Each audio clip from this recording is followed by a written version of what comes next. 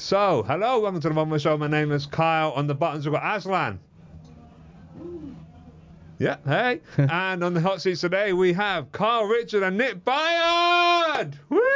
Hello. Hello. That was so boy band. Like, how did you manage to do that in like, honestly, how the fuck did you manage to do that in unison? That was amazing. We hang out with each other way too much. Yeah, too much. We have our periods in sync, well, and everything. It's getting that level. Well, is that why you've grown a beard and like you're starting to? No, I grow in the I'm not. I'm just gonna stick with the moustache. Okay. It's I'm saying something. Okay. I don't know what, but I love how none of you have said that. No, we're not on our periods. Like, It wasn't a joke. it wasn't a joke. No. yeah. Oh my god. No, we're going through cycles, man. Let's not. Okay, that was my bad. We shouldn't start the podcast on period jokes. That's I don't know. I was thinking actually, I completely agree. We shouldn't. Like, seeing as none of us have had any. I don't know. I don't have anything original to say about I it. don't have anything original to say, and I've had no experience of it. Nobody wants our opinions, and I was trying to use it as a metaphor to just sort of say that me and Nick hang out a lot. Too Yeah. much. I think it's not the best metaphor for it, but there are worse as well. There are worse. We won't go into them here. We're but, in like, sync. I could have just said that. Yeah, you like each other. Yeah. that's another way of putting it. So let's go back to basics. I've known you both individually and kind of as a duo as well. But how did you guys meet? Reading comedy circuit, wasn't it? Yeah. I first met Carl at a barbecue, a comedian's barbecue, and then A comedian's barbecue. Yeah. Roddy's barbecue, wasn't it? Yeah, and then we've seen each other through the Reading comedy circuit, and then we started running gigs and cross promoting our stuff. Yeah, so we were cross promoting our stuff before lockdown, because I was running a gig 2 doors down from Nick's anyway, and it just sort of made sense. And then through lockdown and pandemic, we have merged. We infiltrated the Reading comedy meetup group. Yes. How do you did. infiltrate a meetup group? Well, you ask the organizer to give you the right to have host events. So you don't really infiltrate. You kind of politely, but please, can I do this? I like to say infiltrate. But and then I'd run a meet up to Carl's show and he'd run one to mine. Okay. And then from then on, that's how it kind of. And that was looking back at it now, that was laying the groundwork of what would then become a business venture, but we did not know that at the time. So how has the Reading comedy scene grown over the years? Well, there's now this amazing comedy club called Mates Rates Comedy. Who the fuck runs that? It's a couple of guys. Yeah. I do the promoting. Carl's the resident MC. That's come up. We've gone from doing free shows and semi-pro shows, so we were a semi-pro show on top of a restaurant, and now it is a fully fledged pro comedy show with pro comedy club with 2 venues, looking to expand. Who's been your favorite comic headlining so far? Well, we've Considering we haven't done that many shows, that feels unfair. Yeah. It does feel unfair. I just wanted to see how you'd wriggle out of this, to be honest, but you've done well. Cool. But they've both been pretty good. So our first show was Present on Bonjo, the second one Harriet Kemsley, and our last one was Jeff Norcott, who's a very nice man. That I expected nothing less from him, though, to be fair. Like, I listened to his podcast like almost religiously, and he comes across as just such a, even though we may differ politically, he shows up on time. That's better than most open micers, to be honest. Yeah. And it's funny how when you're getting paid that you kind of feel like you need to show up, but hey, what the fuck, whatever. But he really does just come across as like a really good, genuine dude. He's a bloke. That's it. And most of his views are the same as most. I think he has probably got the best named podcast. What most people think. Yeah, that is spot on. He's got the views of most dads in the UK. Yeah. That's about, and or in my case, I think most uncles and yeah. No, serious, because like when you come to and you'll ask, I think you can ask anyone of Caribbean descent or African descent, that the majority of our relatives are right of persuasion because of where they came from. So they have more right-wing views than, say, maybe I have. I'm not going to let them out here, but yeah, they do tend to be more right-wing. So I do get where you're coming. I do get where you're coming from there. Are you saying that you have secret right-wing views there? I'm not saying anything. But I'm just saying I'm glad you didn't wear pink today. So how do you think it's going to? How do you think after everything that's happening right now that the Reading comedy scene is going to grow? Well, I mean, the Reading comedy scene is in ascendancy. It's not just me and Cole. There's been a few new comedy clubs that have set up and that I'm not going to name. You're going to demolish them, aren't you? I don't think they stand much of a chance against me, Cole, but it's nice to see them out there. And you got. Well, it's like good for trying, but fuck off in 3 months. You don't notice how like Nick can be way more cutting than I can because he says things in a nicer way. Like that was just like. Dude, that's that ballroom dancing there. Yeah. But no, there's been. I mean, a lot of the shows that were. I mean, it's because of COVID basically. A lot, like semi-pro shows and open mics weren't viable. But what was viable is a pro show where you can tell everyone where they need to seat. So that a lot of them have come up and. Yeah, there's not a single free show in Reading at the moment. That's good. At every show, someone's getting paid to do something, and we've been a big part of that, which we're quite proud of. Yeah, as it should be. I'm saying that as someone who co-hosts an open mic gig, but it really should be that way. People should be getting paid at this point.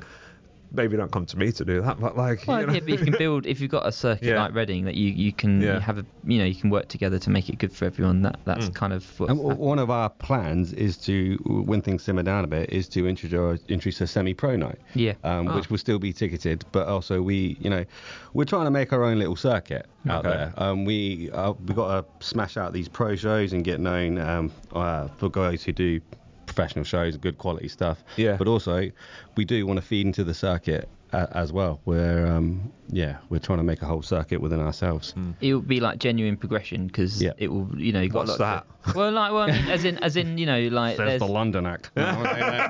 There'll be this semi-pro show, and then there'll be like good. Hopefully 4 or 6 in the long term, maybe not straight away, but a good couple of pro shows attached to it, so it should be like it's quite exciting. So you don't just do the comedy show, you also do your own podcast. Like what was the thought process behind doing it live compared to like this, which is pre-recorded? I think I want to capture that. I like the idea of morning radio. Oh, sorry, let me get the title first. It's the writers on Sunday morning the Sunday morning writing session with Nick Byard. Nick Byard. I've been on the show and I don't know. I've forgotten the name. Sorry. Yeah. No, that's right. No, it's a very long name, and I've just started referring to it as the show because it's such a lot of words to say. But we want to capture the sort of live feel of morning radio, but sort of mix it in with the sort of the style of an LA comedy podcast. Sweet. And so it's to sort of capture that, and then where it's on Twitch, you've got an audience of people that are looking for things to watch live, and then as you get more people, it gets bumped up. So it's quite you get the feedback from the audience and stuff like that. So it's quite an innovative platform, I think, to do this sort of stuff on. That's sick. I feel like I have to apologise again. I do. Because I completely fucked up with my internet and stuff. So when I did come on the podcast, it was around about 10 minutes, 15 minutes. Well, Nick was a little bit worried about us like running a little bit late here, and then I was in the cabin. I thought, fuck him, he couldn't even. I did think that was the kind of the case, but no, as a joke, I didn't think that. No. I saw your face go like that. I was like, oh no, I didn't want to offend him. No, I didn't. No, I didn't think that at all. But I'm glad you guys. We was only late out of spite, man. We were fine. We was way outside the venue for 10 minutes. I'm a very spiteful man. So why? Do you think that there's something to be said about watching and listening to things live compared to, say, watching and listening to things retrospective? Well, not retrospectively, but because the mistakes are so much better. Okay. So live and our most watched video is are we allowed to swear on this? Yeah. I accidentally introduced Liz Guterbot by saying our next guest is a comedian. There's a video of that. It's our most watched video. If you go to the Mates Rates Comedy YouTube page, it is the video, the one at the top, because it is hilarious. Yeah, it is funny. She was. Our next guest is a cunt. And then I tried to like pass it off, and Carl was like the cat that got the cheese. Like, dude, we can't pretend you didn't do that. You just called our first guest a cunt. They're like, we're not glazing over that. Yeah, that just became what the episode was about. How did you get out of that? I didn't. Oh, great. Everyone just took the mickey out of me for an hour. Oh, good. That's how these things go. Yeah. That is the magic of life. Yeah. So the reason I brought that up is because obviously this is pre-recorded, and I am someone who likes to binge watch things, right? And so, question: what's the last thing you binge watched? Ooh. Last thing I'm absolutely obsessed with Anthony Bourdain at the moment. Yeah. So not so much his wife or his girlfriend though. Oh, come on. The last thing I binge watched was The Layover by Anthony Bourdain. Oh, okay. Mine was the hero one. Heroes. The Boys. The Boys. Yeah. Oh, that's awesome. Yeah, that was Amazon good. Prime shit. Okay. Yeah. The reason I bring up binging is because I remember like being 16, 17, and we had this thing called Home's Choice, and it had things like Channel 4 on demand on it. And so I'd be going through like weird series and weird binges of like Celebrity Wife Swap or whatever. And then after an episode had finished, there was an advert for something which was coming up, and it said, "Do you want to just watch this thing?" And I said, "Do you know what? I'm just here. I'm vegging out. I'm 16. No one's asking me to come out with them. I'm just gonna sit down and watch this." And that show happened to be The Inbetweeners. Ah. Yeah. Nice. Okay. See, I'm a host. I know. Segue. Segue that shit. Giving it thought, ladies and gentlemen. Yeah, that's it. So that was the first ever thing. I had no idea what it was, but that was the first ever thing I binge watched when I was like 16, 17 years old. So let's get on to that then, because that's a sitcom. It happens to be the sitcom that you guys have chosen. Yeah. It sort of captures a moment in your youth, doesn't it? It does. Because I don't know how old you are. I'm 30. You're a bit older than me. Am I? Yeah. How old are you? 28. Oh, bless you. I know. But for me, How old are you, Aslan? How old do you think I am? I think. This is 40. 21. Yeah, I'm 25. 25. Wow. You got good skin, man. Well done. Is it? Yeah, moisturise. Yeah. See, he's kind of brand new, so he's just getting moved into he's getting brought into the fold. That's nice. Yeah, I like to bring them in occasionally when they, You're sounding a bit groomy. Dude. I don't know. Yeah. I like to get the moisturised ones Are you in. okay? Yeah. 1 week for yes, 2 blink for no. twice. Yeah. Oh man, I love how you tell me not to get it too dark, and then you go and do this. What? Yeah. What? Especially when we're talking about a show about teenagers. Yeah. Yeah. Interesting. But yeah, it's written by Ian Morris and Damon Beasley, and I think that from what I remember of them saying, it was just they started writing it when they themselves were in their late teens, early 20s, because they realized that we didn't have as a British culture, we didn't have something like an American Pie. And I very much think that The Inbetweeners is the British answer to American Pie. Definitely. Apart from it's more realistic. Yeah. Yeah, definitely. Yeah. People live in like cul-de-sacs instead of those massive American houses. Well, and even the way they speak the way that we used to speak to each other at that age. Used to. Yeah. Yeah, not only things have moved on a bit, but... Yeah, speak for yourself. Well, you maybe did, but that's how me and my friends spoke to each other in Kent. My friends still talk about shagging my mum, so I'm 100% with you there. Yeah, I was the kind of guy who, like, didn't want, because I knew that the mum shagging jokes were coming. Yeah. because my mum is a masseuse by trade. Yeah. So before they'd say anything, I'd make the joke first, and so it wouldn't be as fun. Did you ever have a moment where they were like, "Why would you say that about your own mother?" And it was like, "Well, I knew you were thinking it. You were thinking about it, and you were going to say it. Well, you're not." And it was like, "Yeah, but you shouldn't have said." Yeah, Kyle, no one's thinking about shagging your mum, man. Stop talking about it. It's weird. Stop taking my moment.